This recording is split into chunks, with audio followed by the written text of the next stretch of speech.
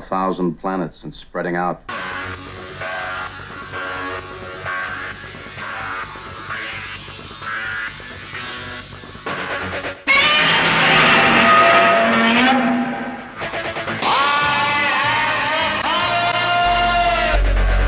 Open the pod bay doors, Hal. Danger, Will Robinson. Danger. Look, up in the sky. It's a bird. It's a plane. To the Batmobiles. May the Force be with you. Who is that masked man? Avengers, assemble. Good afternoon and welcome to the Fantastic Forum. I'm Ulysses E. Campbell, and for the next hour we're going to excite, entertain, elucidate, and educate you with news, information, and exciting discussion about your favorite geeks. This is Fantastic Forum. First, some genre-related news before we get to today's show. Game of Thrones made its triumphant return on Sunday night with the debut of its 8th and final season, and the numbers set a viewership record. Now, in my day, it was solely the live viewership that determined television ratings. But in this new age of availability on multiple platforms and watching on demand, a variety of sources must be tabulated. Counting HBO Go and HBO Now, there were 17.4 million viewers for the Season 8 premiere, and that beat out the old record set by the Season 7 finale of 16.9 million. It should be noted that when streaming and DVR numbers are included, the total viewership for the Season 7 finale climbs to 32.8 million, and confidence is high that the Season 8 premiere will exceed that figure. Additionally, as the season finale for each season of Game of Thrones has been higher than its premiere episode, it is likely that the most viewed episode of the series will be the Season 8 finale. I expect we'll revisit this in about 5 weeks or so.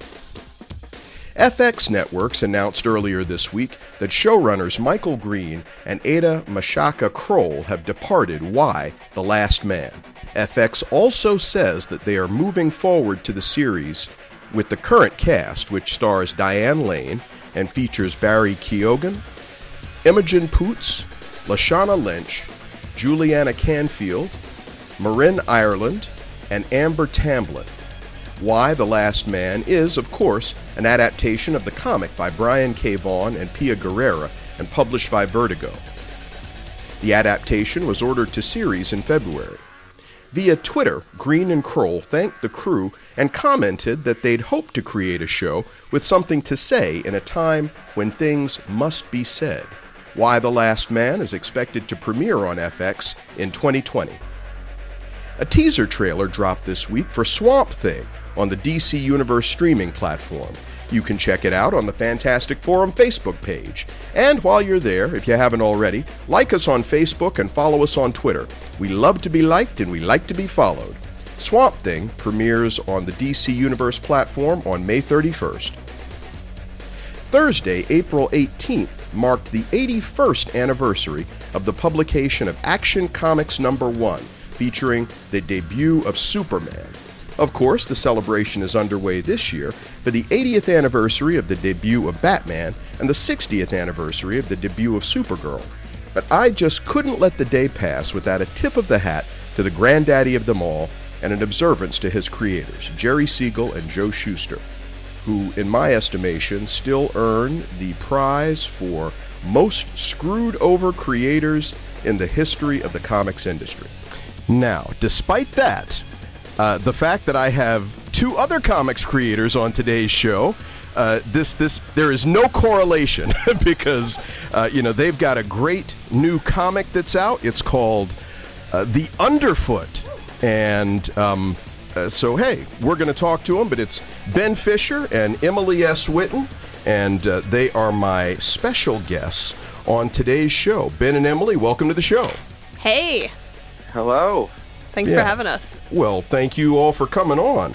I mean, of course, now I have to confess, and you probably know if you are a semi-regular listener to the show, that Emily is a regular panelist on Fantastic Forum. And I was just absolutely thrilled when I found out that she had been working on this book, of course, with Ben and with Michelle Gwynn? Wynn. All right. I knew I was going to mess that up, but hey, Michelle's not on the show, so she can't chastise me. Oh, yes. No, and I tell you what, and the art is fabulous, but the writing is fabulous, too. So, thanks. But it's a wonderful opportunity to talk about the Underfoot, subtitled "The Mighty Deep," and where I want to start with this because now, Ben, you are no stranger to comics, and in fact, of course, there's Smuggling Spirits, and there's actually, I wanted to ask if it's true. That the one about the grumpy cat there, if that was because your other material was indeed kind of intense and you had young relatives who weren't allowed to check it out. Is that a true story? It's not entirely apocryphal. Although some of my stuff is pretty intense, I had done some comedy books as well, which were also not particularly kid friendly. And Dynamite had the publisher for Grumpy Cat had read some of that stuff and thought it might be a good fit for the Grumpy Cat. And it was true. I do have a couple nieces and a couple nephews, and none of them were allowed to read the stuff that I was writing. So it was easy. It was an easy yes for me to say because it gave me an opportunity to send some stuff to them and be the cool uncle. Yeah, I like how Dynamite saw your stuff and it was like, look at this stuff we can't let kids read. You should write kids' books. Go Dynamite. Yeah. Well, and the Great Divide also. I mean, this wasn't that big a stretch for you in the sense that, this whole post-apocalyptic thing that you had going on. That I do love me some post-apocalypse. I love the idea that there was I sort of feel like every story is either pre-apocalypse or post-apocalypse. Right? Either something bad's about to happen and you stop it, or the bad thing's already happened. And sometimes it's kind of fun to write the story where whatever movie or book came before for the pre-apocalypse obviously went very badly because now we're in the post stage. So I like those stories a lot. It gives you a lot of room to explore things. Yeah, there you go. Now, of course, Emily, this was your first comic, but you've got a lot of experience sort of on the other side of the table. I dare say you're ordinarily the one who is interviewing the comics talent. Yeah, no, I've been doing comics journalism professionally since 2012. So I write for comicmix.com, Movers and Shakers Unlimited. I'm on this show. I've done some other shows. I've done podcasts of various sorts. And I like to talk about other people's work a lot. So it's going to be interesting. We've already had, some interviews going on where we have to talk about our own work, and it's definitely a different thing. But and I've done a few. I did some webcomics that were kind of satire. So using regular characters that were already in existence, like Deadpool, and then having them comment on their own movies or things like that. So I've written small comics, but this is certainly a big, this is a graphic novel. It's huge, So it's definitely a new experience for me. And I love it. Yeah. All right. Well, look, so the first thing that I want to, I guess not the first thing because I've been asking questions since the show started, but how did you guys decide to collaborate on this particular project? Well, I think we can just blame hamsters for everything. Ben, do you want to go further on that one? Sure. So Emily and I sort of knew each other over Twitter, as how everyone meets these days, I guess, right? And she had been, like she had just said, she had done a lot of work with interviews and reviews and such for comics and other media, and she had reviewed a book I had written, Splitsville, one of the funny ones. Yeah. And it turns out that she ran a Twitter feed that was based on her hamster, as if her hamster had a Twitter page. And so I responded back partly to the review, at least initially, but then just sort of conversationally to her hamster feed instead of to her as another hamster. And so we just sort of, and for no particular reason, just thought it was funny. And so we sort of continued that conversation for a while. And it then sort of became sort of weird stories that we were sort of making up on the spot back and forth over Twitter that then sort of turned into email. And then after a little while of sort of goofing around with that, we had a phone call and said, so these stories are silly, but we might be able to do something actual with them, and sort of shelved it and talked about it off and on for a while after that, and then eventually decided that the time was right to maybe make something real out of it. And that was a few years back at this point. It was a lot of world building after that. But we threw around a lot of ideas. Yeah, before we got to the actual story that you see, and some of that obviously it gets incorporated, but we have a lot of ideas that Ben, I'm dying when I have time to go back and look through some of the conversations that I saved and be like, we thought we were going to do what?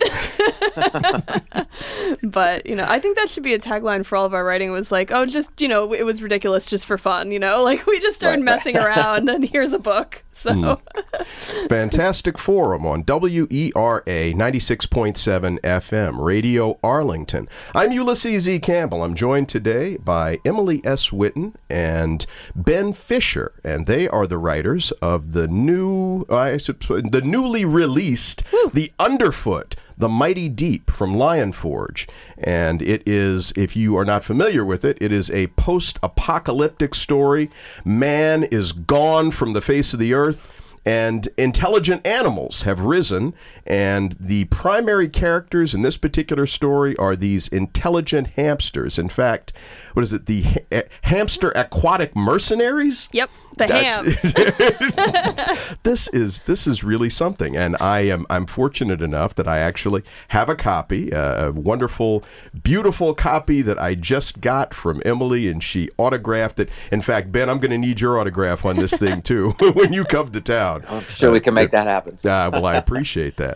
Now, the book came out in trade paperback form, and something I was curious about, because I know that trades sell very well, but why did you and Lion Forge opt to do this as a compilation rather than a series of individual issues?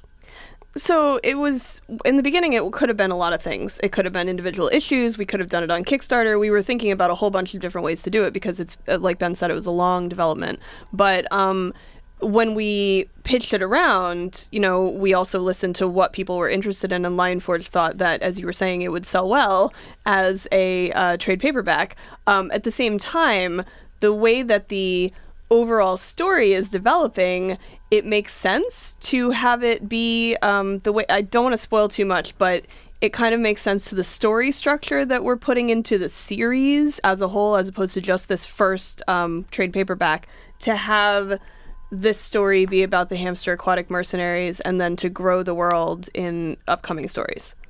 Okay. Well, you have spoiled absolutely nothing with that.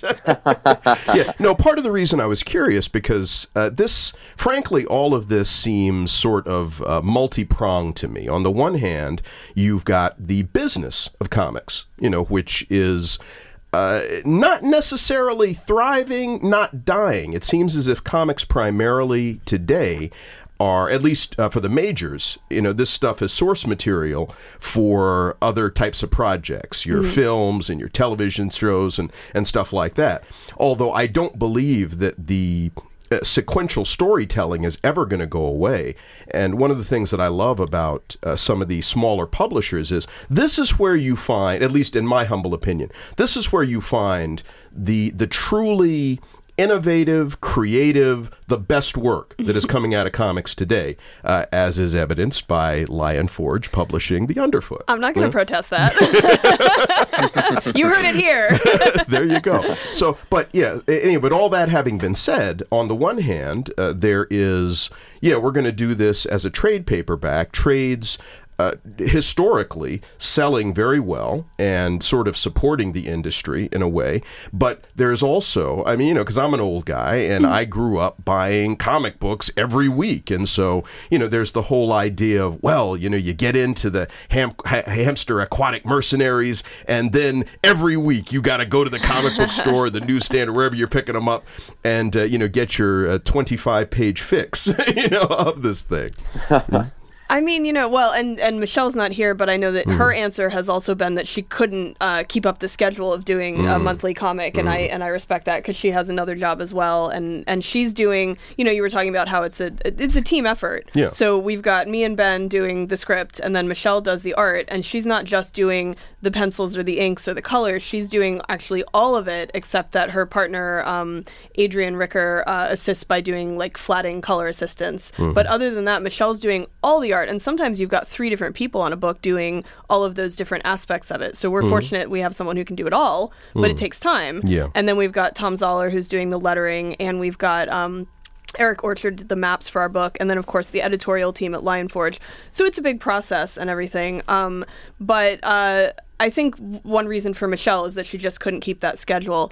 I also think I'm with you in the sense that I like the idea of going to the store and getting the new thing, but I'm a binge watcher, a binge reader, so I like having a discrete story. When I got into Deadpool back when, one of the things I liked about Deadpool at the beginning was that there wasn't, and this is no longer true, there wasn't a lot of crossover. It was just, here is this weird storyline about this weird character, and most of the peripheral characters you don't see in anything else, or if you do, they're minor characters. So you don't have to go out and buy a million things. You can just read this chunk of story. And I like reading a big old story that, even if it's an ongoing thing, like our next book is going to come out and there's going to be new stuff, but also connected to this stuff, it's still a discrete story, and it leaves me with a sense of satisfaction that I can't always get out of. And I bless all of the superhero comics, which I enjoy, but sometimes they are interminable in the sense that they literally have no termination point of their storyline. And it doesn't mean I don't enjoy them, but I like having a block of text, so to speak, a block of story. So I don't know, but Ben, what do you think? Yeah, I think all that's true, and I think from just a practical standpoint, when we were discussing about whether or not we wanted to do something serialized or self-contained, the stories are arced in a contained format. It just reads better at the end of the day, in my opinion, this particular story, to have them these self-contained chunks that are going to come out mostly once a year, and it's sort of put all together. It really is more of the emphasis on novel for graphic novel, I feel like, in that sense, where it just makes for a better experience if you're getting it all at once as opposed to dripping it out for this particular story. I just think that's where we landed on it. Yeah, well, the story made the art in a way, and the art made the story in a way. Like, once we knew what we were doing in this format, it gave us a more breadth to do what we're doing now, but also what our ideas were made it make sense to have this sort of format. So it was both things. All right. Well, and that, I mean, that sort of goes to process, which is part of where I was going with this. So, Ben, having to collaborate with somebody, especially a newcomer to the thing. Collaborate. Sorry, go ahead, Ben. Yes, a team effort. Hey, look, I should full disclosure, Ben is connected remotely, so hey, feel free, tee off. She can't hit you. No, go ahead. I want to hear this. No. And I'm sure he'll be diplomatic. No, what was it like collaborating with Emily? Because I'll tell you what, I mean, she kind of frightened me, even talking about this stuff. No, what I mean is there was so much research that went into this project, and there was a lot of, she's not intense, and so everything that she does with gusto. And so I'm just curious, because I've never collaborated with her on something. I mean, I'm sure it was wonderful, but please tell us about it, Ben. No, it was great, and I had not really done much collaboration from writing at all. Yeah, exactly. So that the whole process was like sort of a learning curve for me anyway. But it wound up being a really good match because I tend to be. I mean, we both do both of these things, but I tend to focus pretty heavily on the specific. The craft itself, where I'm really delving down into arcing out a specific plot line, or how a dialogue is going to fit in a certain spot, or if a through line is really applicable. So I tend to get pretty focused on that. And Emily has, as you've noted, that the enthusiasm for this world and the science in particular is pretty boundless, and so it really was a great way to sort of merge all that stuff together in a way that I would not have. I mean, I simply couldn't have done on my own. And you're right. What I quickly got used to and then kind of grew to very much appreciate was and we've joked about this before, was I would worth about 3 hours apart on time anyway, but it would not be unusual for around 4 a.m. my time. Suddenly, I'll hear the first ding of a text, and it's like, take a deep breath because here it comes. And then 75 dings later, she's still texting about like some weird fungus that she read online or heard in a podcast on the way to work. But it's great. So you just have like all of this information that just comes in these big waves, and you eventually you just succumb to the wave of enthusiasm and kind of let it carry you along. But it was great. It's been a lot of fun. Well, yeah. I like deep dive research, and I like weird things that are true, and I think that other people should know about them too. And if we can make them fun, that's good. So we're doing it in the next book. We've done it in this book, and I try to remember the time difference, but like I usually remember it after the third text or something. And I'm like, oh, oops. Like, oh, it's 9 o'clock here, but it's like 6 o'clock there. But I'll say I've learned a lot from Ben, and I'm not ashamed to say. And I think we'll continue to learn more. But not only the process of actually going back and forth, but the writing process too. Every job I've had, everything I've done has taught me different kinds of writing. There's like short story writing, poetry, legal writing, journalistic writing, interviews, all of that. And comics writing is different, as is everything else. And Ben's got a really good grasp for like beats and rhythm and, plotting things out in certain ways. And so I've purposely been working to follow his process when he's working on a chunk of it, and then like he'll work with me on the other part. So we're working together on different back and forth chunks of how we develop the story and the characters, how we plot things out, how we do the dialogue, how we do the editing. It's been a learning process, and it's good. It's a good thing. You need that if you're you need to learn somehow if you're newer to this kind of writing, and so you can research, which I've also done, and you can read scripts, but you can also work with somebody who's done it before, which is great. Yeah, I hear you. Fantastic Forum is what you're listening to right now on WERA 96.7 FM. We are your community radio station. I'm Ulysses E. Campbell. I'm joined in the studio today by Emily S. Whitten and remotely by Ben Fisher. And Emily and Ben are the writers of the new book from Lion Forge. It is called The Underfoot, The Mighty Deep. And it's beautiful on top of everything else. When I finally got my copy, I was looking at it. I was like, wow. And I had seen some pages. And, I feel like this thing is coming along at a wonderful time because the subject matter, and actually, that sort of, before I get into all of that's where I wanted to go with this, because it's advertised as YA, and I was looking at this and I'm like, this stuff is kind of intense to be YA fiction. What's up with that, Ben? Yeah, I mean, we've had a lot of conversations about this between the two of us and also with others. The idea that YA, we're really are thinking all ages YA is, I think, an appropriate tagline, but I think all ages also is. The idea that anything we grew up reading or watching things like Secret and M and Labyrinth and all those kind of things, and there was death, there were scary moments. Last Unicorn, there's scary bits and all of that. One of my favorite movies, my first ever favorite movie.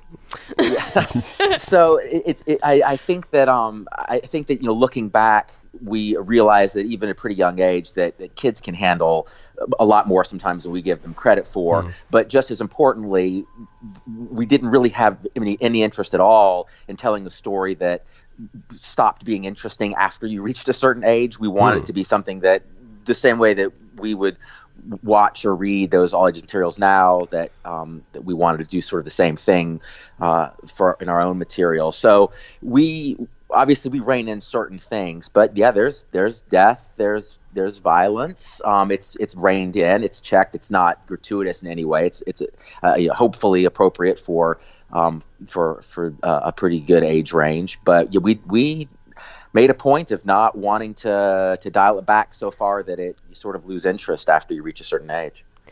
Yeah, and Ben mentioned The Last Unicorn. I want to say I was like 4 or so, 5, 6. I don't know. I was really young when I saw that movie. They showed it in my preschool, I think, or something like that. I was really young, and it was my favorite thing. And when you watch it again, it's loopy and it's scary, and clearly some of the people who made it were on drugs. I mean, like the butterfly scene, and the Red Bull is really frightening, and the unicorns all disappearing. Yeah. It's a really scary story in a lot of ways, but I loved it. And then if you look at and I could handle it. It wasn't scarring me for life or anything like that. It was interesting, and it made me think about things, and that's important when you're a kid. And if you look at, if I just was to look back at all kinds of things that I read when I was a kid, I read things that were way above my age grade, and some of them became my favorite stories, and even if I didn't understand everything in them then, I would read them again at a later age and learn more. So I learned about satire from Mark Twain's Connecticut Yankee in King Arthur's Court, which I read for the first time in 5th grade. I didn't understand in 5th grade all of the nuances, but I thought it was a clever story, and it was interesting, and there was enough that I could catch on to realize something. And so I think if you strive to challenge children and people with your writing, they can learn from it in ways that if you're trying to pander, you're just going to end up with a boring story that no one's getting anything out of anyway. I love challenges. I've learned so much about other people and other things and vocabulary and whatever else in my life by reading stories that were challenging to me as a small person who had only experienced a certain sphere of life. Like you read about people who live in the South when you've never been to the South, and you're like, oh, that's interesting and different and weird, but then you learn about it. And you read about little animals struggling for their lives, to find a new home in Watership Down, which you are a small person and think, oh, it's got a bunny on the cover and it's about a ship going down. And then you start reading it and you're like, oh, this is different and very intense. But it's a great story and it's really deep and really interesting. And why shouldn't kids read stuff that's good and interesting and deep? I mean, none of the stuff I've ever read that was something you could find in a library has scarred me for life or made me a worse person, I don't think. So. Well, there you go. That feels like the final word on that. The Underfoot, it won't scar you for life. It's made me a better person. That's the point. Challenge is good. Oh my goodness. All right. Well, that musical cue means that we have reached the end of the first part of the show. So I am going to say that we're going to step aside for a couple of moments while we acknowledge our underwriters and while we promote some of the other shows coming up later today on WERA. Of course, 96.7 FM is a community radio station. We're non-commercial. We rely on the ongoing generosity of our underwriters, our sponsors, and listeners like you for the totality of the operation of the radio station. And we'd very much like for you to consider becoming an underwriter of the content of the station or a sponsor of one or more of the individual programs found here on WERA. Visit the website at wera.fm to find out more about this exciting experiment in community radio and community media. And I think that you will want to come back for more after you do that. Anyway, speaking of more, we've got more of Ben Fisher and Emily Whitten, the writers of The Underfoot, The Mighty Deep, and we'll be back with them right after this.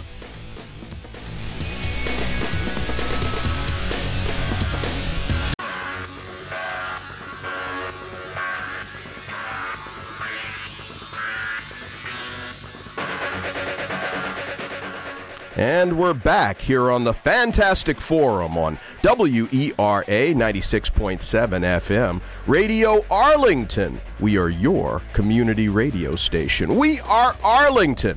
I'm Ulysses E. Campbell. I'm joined in studio today by Emily S. Whitten and remotely by Ben Fisher. And Emily and Ben are the writers of the new book from Lion Forge. It is called The Underfoot, The Mighty Deep. And the two of them, along with Michelle Gwynn, who is the artist, are the, I guess you all could be described as the brain trust of this wonderful new project. Sure, I'll take it. Yeah. Now, we've mentioned a couple of other genre similar types of things. You know, we've mentioned Watership Down, Secret of Nim, Charlotte's Web comes to mind, the Teenage Mutant Ninja Turtles. One thing that I really want to compliment you on is the fact that these are tiny animals that are kind of cute, but as I've seen reading it, the Hamster Aquatic Mercenaries, they're also deadly. You know? They're pretty intense sometimes. Yeah, you know, but there's also this hierarchy among and between the hamsters and, you know, various disciplines and stuff. You know, the whole thing is very well thought out, but I really want to credit you because this seems, frankly, to me like the kind of thing that can take off. You know, I mean, you look at the Teenage Mutant Ninja Turtles and some of these other things. People love cute, sweet animals. They also love deadly, fierce animals. And so this thing, particularly given what I was saying earlier about the way that so many comics properties now are being licensed and optioned and all that. And some people aren't even aware that, you know, stuff like, oh shoot, now I can't come up with the title of the thing. But it was a big movie. It had the guy who was Aragorn from Lord of the Rings, and it was. But people didn't know it was a comic book. And basically, A History of Violence is what I was thinking of. Yeah, yeah. You know, and you know, so there are a lot of things like that. There was the Tom Hanks thing where he was a gangster or whatever. Again, Road something. to Perdition. Thank you. Yes, thank you, Ben. Yeah. So. You know, now I again, you're still promoting the new thing here. We haven't quite gotten to that yet, or have we? Have you all thought about where this thing goes, or what sort of potential interest there could be in it, or heard from anybody who is interested in licensing or doing something else with it? Well, on my part. And I think Ben and I think obviously we'd love to see people being interested in developing it in different ways. But the first thing I really want to do is tell the stories in text that we want, in comic book format, in graphic novel format, in text and picture that we want to tell. And there's so much in our heads. I mean, we've got it plotted out. It's not going to be Lost, you guys. We know what's happening. It's not going to be what else is it's not going to be Game of Thrones, the books. We've got a lot of stuff that we want to talk about in these books, and we have a lot of places we want to explore, new characters we want to deal with, and like it's going to continue to grow in many different ways in terms of the structure of the stories, as well as the characters, as well as what's going on overall with the plot. And so I want to have the ability to tell those stories, and I definitely would love to see adaptations, but I also don't want our stories in the books to get overtaken by them, which is a concern. But I also almost always feel like movies and TV things and whatever else are stronger if they have detailed source material, and certainly we would be able to provide such detailed source material if we were to adapt it into something else. But I think that's my primary thing right now is telling that story, and then if other people want to continue it or show it in different ways, then, you know, obviously we're open to that. But Ben, what do you think? Yeah, I agree completely. And there, Emily and I've had some conversations about different directions that it might go in, and there are there's conversations that could be had about it, but I don't think anything that we could talk about right now. I mean, not publicly anyway, but it's certainly avenues that we would be interested in pursuing. Absolutely, it wouldn't. We've certainly talked about it, but I agree with Emily. Our primary goal right now is to make sure that the volumes that we're putting out of this book are absolutely as good as they can be and would stand alone regardless of anything else happening. Oh yeah, first things first, by all means. Well, I mean, you know, because there is nothing else if this doesn't go right. You know? Right. And So, I mean, the good thing is because we have so much already in our heads about where it's going to go, even if we did end up having some sort of adaptation begin while we're still working on the stories we're telling, we still know what we're doing there. It's, like our story is going to be what it is in the books. And if there was some other adaptation, it would, not be... It wouldn't shake what we're trying to do in the story. Yeah. So. Yeah. Now, I want to just say, because Ben, in talking to Emily, and I am consistently impressed with this young woman at her business acumen and her creativity. So I'm assuming that you guys. You have the final say over whatever happens with this. It's not like somebody is gonna come along, whatever your deal with Lion Forge. Oh well, Emily, Ben, nice knowing you. And you all get shunted aside while they make the decisions. Would that be a reasonable estimation? That's right. Yeah, we have full green light, red light on any direction that this goes in. There you go. So we're pretty comfortable that we're in this in the driver's seat. All right. Yeah. Well, look, I'm going to put my bid in now. Now, Ben, I need to touch base with you because I've already told Emily this thing goes to a cartoon. Because I am I'm a performer. I'm an actor. Voice talent. I am going to want to at least be able to audition for one of the voices of the Hamster Aquatic Mercenaries. Any particular character that you want to get yourself lined up for? So we should go ahead and put that in our notes. Let me let you know. I haven't completely finished it. I want to see who's got legs, who's going to be around here.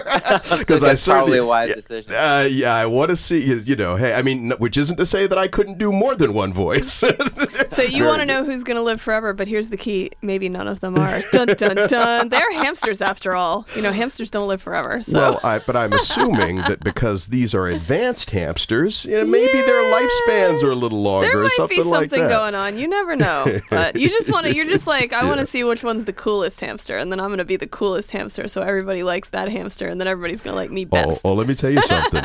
They're going to love whatever voice I do. They're going to be like, true. wow, listen to this guy. Plus, they're all cool hamsters in their own ways, so that's true. Yeah, exactly. So, talking a little bit about the art, and I'm so sorry that Michelle was otherwise engaged. Of course, Michelle Gwynn, doing the pencils, doing the inks. You said doing the colors as well. I mean, I hope she's getting 3 checks.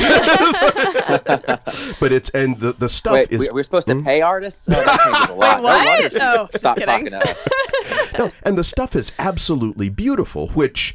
no offense to the writers, but to me, as someone who consumes these things, the art is always what takes precedence. Now, hey, everybody's got their process, and I know that it's a collaborative effort. But again, the way the stuff looks is so important to the interest that it generates on the part of the audience, and this is such beautiful stuff. You know? Now, so I'm curious about the design and development process. You all came up with these characters. Did you give Michelle some ideas about, well, this is the way we kind of see him? I mean, how much of this came out of her head? How much of it was from you guys? And then she says, oh, wait, but I've got this great idea for this, and take a look at this. Talk a little bit about this. So Ben and Michelle had worked together on the Grumpy Cat and Pokey stories, and so I didn't know her before, and then Ben said, I think I have an artist who would be good for this, and I was like, okay, and he's like, I'm gonna have her do some character designs based on descriptions that we had in there already, and I said, okay, and so what we gave her, if I recall correctly, we had... 2 to 3 sentences or 2 to 3 lines about each hamster in the main group in the beginning, which was about 9 hamsters. And, there are more now, and it depends which ones were the most important ones based on then versus now. But we would say species, kind of markings or colorings sometimes, not always, but this one's got, or fur, this one's got long fur. It's a teddy bear hamster. So those are the ones with the long fur. This one's a Roborovsky hamster, which are tiny. They're tiny little, balls of energy. And then it would be, what their personality was a little bit and or their position in the group. And then she took that and worked with it. And then she gave us a really cute hamster, a really realistic hamster and a middle of the two hamster for each of the characters. And so we were going to choose the style. And so out of that, we all agreed on the middle of the two. So it's like they're sort of cute, but they're not like super cutesy. Because we needed to have hamsters that could tell a story that was the story we're telling, which is not always a super cutesy story. Although I have told Michelle and Ben that we need to have more art in the next book of hamsters like eating and sleeping, because that's when they're the very cutest. But because I just love cute hamsters, and you would know. I just love cute hamsters. But we wanted something that wasn't uber realistic, because there's fun in the story too, but we wanted something that was going to work with fun and serious. So we picked the style, but she gave us the styles to develop. And now as things go along, we'll give her a little bit of descriptor the same way, and she'll add things like, oh, I gave so-and-so this accessory because I thought that would be good. Oh, I did this, I did that. So it's a real collaboration on the looks of everything, not just the hamsters, but there's a lot of nature tones in the books because they are hamsters living in the wild. But I also like pops of color and stuff. So earlier on, I suggested, hey, why don't we, whenever there's a human thing in it, make that the color spot. So if you have like a jar lid or something like that that's bright red, because humans make bright red plastic things, then you've suddenly got some more color in the story. So we worked on the color design as well, and a lot of different things about the looks. But Michelle definitely brought her talent and her own skills and ideas to what we were telling her. And I'm not an artist, so I just am always amazed with what she comes up with, and it makes me clap my hands, and it makes me happy, and I'm just like, look at that thing, it looks so much better than it did in my head. And so that's how I feel about her work, and it just keeps getting better. Like the expressions and the emotions and everything like that just keep growing and getting, like, everything just is, I mean, not that it's like noticeably different to the reader, but I just keep seeing it, and every time I'm like, oh, she surprised me again. It's amazing. So I don't know, Ben, what do you think? Well, actually, I was going to ask Ben. No. I'm going to add something to this to which you can reply, because particularly with you having worked with Michelle before, and looking at this particular project and thinking, hey, wow, yeah, she might be a good fit for this. So the ease of somebody with whom you've worked before, and, for something that you felt comfortable and confident with. So let me just throw that in there as you reply, to what, and I suppose add to what Emily was saying. Yeah. So I guess there are two parts to that. It is helpful in a big way to work with an as a writer, to work with an artist you've had prior experience with. When I'm first working with an artist, I tend to be really overly descriptive, and not just in details of the character, but in every little, every position of the camera, so to speak, because you just want to make sure that the artist is understanding what you're looking for, and you're trying to figure out how to speak the same language, and it's not always easy to do. And then, as the scripts move along and you get comfort with the artist, you can start shorthanding it, or start just trusting a lot more and what it's going to show up there. I was able to shortcut some of that because I already worked with her before, but this world is so big and so different that shortcut was maybe less than it normally would be, because there was so much about the look and the feel and the tone of this that was very different and very unique. And so in much ways, sort of like a brand new script with a brand new artist, sort of at the beginning, which is to say, if you look at the beginning of our script, the first probably 8 or 9 pages are just volumes of material, but then it shrinks down once you sort of, okay, this is what we all are on the same page.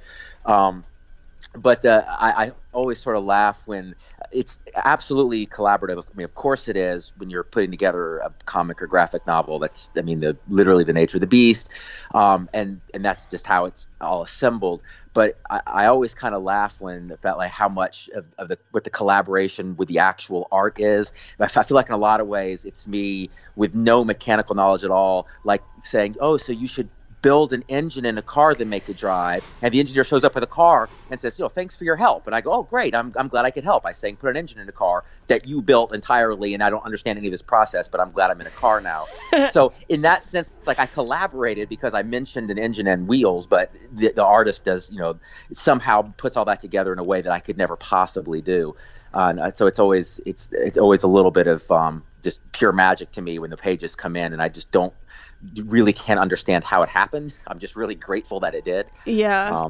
There's a scene in our next book that I can't talk about, but I know that I had very specific ideas about how I wanted something set up, and I put that into the script, and Michelle did it, and I looked at it and I went, oh, it's exactly what I wanted, but even cooler, and also I want to be here, and can I go live in the story right now? That's so cool. And I also realized that it was influenced by something something else I'd had read over the past or seen over the past, and I was like, oh, I didn't even realize what I was describing. I just wanted it to look like this, and then she made it look like this, not knowing what I was thinking. And it's exactly what I wanted, but better. And that's really fun. Plus, Michelle also has to remember all the time that hamsters are really, really small. And she does an amazing job of drawing, from a hamster perspective, which can't be easy. I mean, a hamster would be smaller than the microphone I'm talking on now. And so everything is different for hamsters, and how they have their adventures is different. I do sometimes give extreme details in the story, but only because sometimes they're important to the plot. So there are times when I have pulled really specific pictures of trees and been like, this is the tree that's gonna be in the story. Or occasionally I've given a hamster an accessory, and I said, no, I really want this accessory in the story. And you know what, it may never be relevant, but actually there's a story we're thinking of doing 3 stories from now where it might be really relevant, and so we're putting it in now. And if it never comes around, it never comes around. But if it does, it's going to be really cool. Mm-hmm. You're listening to Fantastic Forum on WERA 96.7 FM in Arlington, Virginia. I'm Ulysses E. Campbell. I'm joined in studio today by Emily S. Whitten and remotely by Ben Fisher. And Emily and Ben are the writers of the new book from Lion Forge. It's called The Underfoot, The Mighty Deep. It is available right now. So, yeah. But I wanted to ask, and this sort of connects on to what you were saying, because clearly there's more of this to come. So are you guys actually working on the next volume of this even now? Yeah, we're in chapters 3 and 4 of the 4-chapter book 2. I see, and here I thought you were doing marketing and promotion for We're the current doing that book. too. We're doing that too. We are chapters 1 and 2 of it's the next book should be 4 chapters, depending. Mm-hmm. We're working on that, but chapters 1 and 2 are with Lion Forge already. Mm-hmm. 3 and 4 are in process with me and Ben. Michelle's doing the art for 1 and 2 already. We're geared up for Tom to do the lettering as soon as we get the full script approved. Mm-hmm. And I mean, because it's a big process, and Michelle has to do a lot of heavy lifting on the art once the script gets in, and then we go back and forth. We review the art at every stage, so we see thumbnails, we see pencils, we see inks, we see colors, and we review the lettering, and everything goes back and forth. So yeah, we're working. We're heavy into book 2, and there's so much stuff that I keep having to stop myself from saying, because I'm like, oh no, that's not in this book. That's in the next book. I can't talk about that yet. It's really cool, but I can't tell you. Yeah, and the deal with for Lion Forge, there'll be a minimum of 3 books regardless. This is we're arcing it out as a trilogy, so the full story, beginning to end, at least is self-contained. This particular story will go at least 3, and we're of course arced way beyond that to do if it does well, fingers crossed, we can go well beyond 3 and lots of spin-offs and story to continue, but there'll be at least 3 volumes of this one being the first. Mm-hmm. And what's delightful about that is you can do so much more when you get more space to tell the story. Yeah. And when you know that you're going to have to do that. I mean, book 1 is a foundation book. You have to build the foundation that people can understand and gets them interested in this world that we're making without vomiting exposition on them, without throwing everything in the kitchen sink that we know about the world into the book, because that would just overwhelm everybody and they'd be like, this is crazy. But there's so much going on in our heads, and so some of that's coming out in book 2. And even, as you write, you get new characters, new storylines you didn't think of before. We've got a subplot that was not intended in the first set of things because, you just aren't that far into the weeds, and then you start writing it and you're like, oh, this is going to be good. So that's part of it too. Mm-hmm. Yeah. Well, and you mentioned about the relevance sometimes of stuff that seems like minutia. One of the things that that I'm familiar with from, just doing work in the entertainment business as an actor. Sometimes you have these projects you work on and you've got to deliver the dialogue exactly as it's written because it may be relevant to something coming up in a future episode. And so, sometimes you're whatever, just get close to it. It's okay, ad lib or whatever. But then other projects say, oh, no, say exactly this.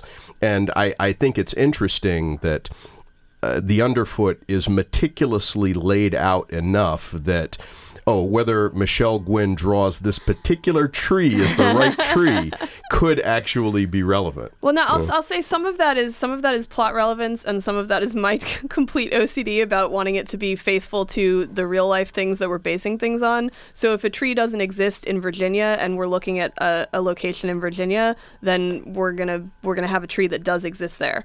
Because I insist on it, because I'm crazy. So in a good way, I hope. But there's a lot to do with that, where it's just I want it to be real enough, even though it's a fictional science fiction story. Yeah.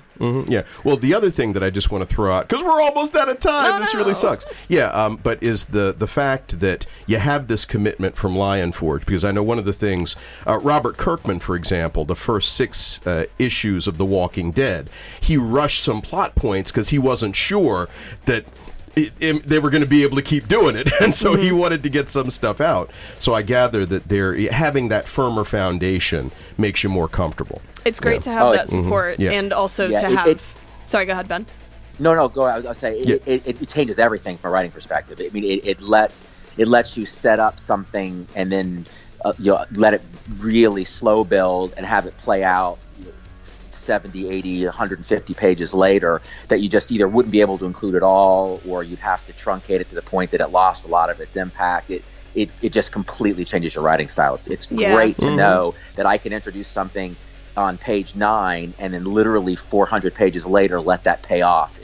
It's also daunting as hell, right? It also means that you want to, like you were saying, for choosing the right words and sort of going back to the craft, I become very obsessive about, this needs to be exactly the word that's said here, because 200 pages from now, this is the word.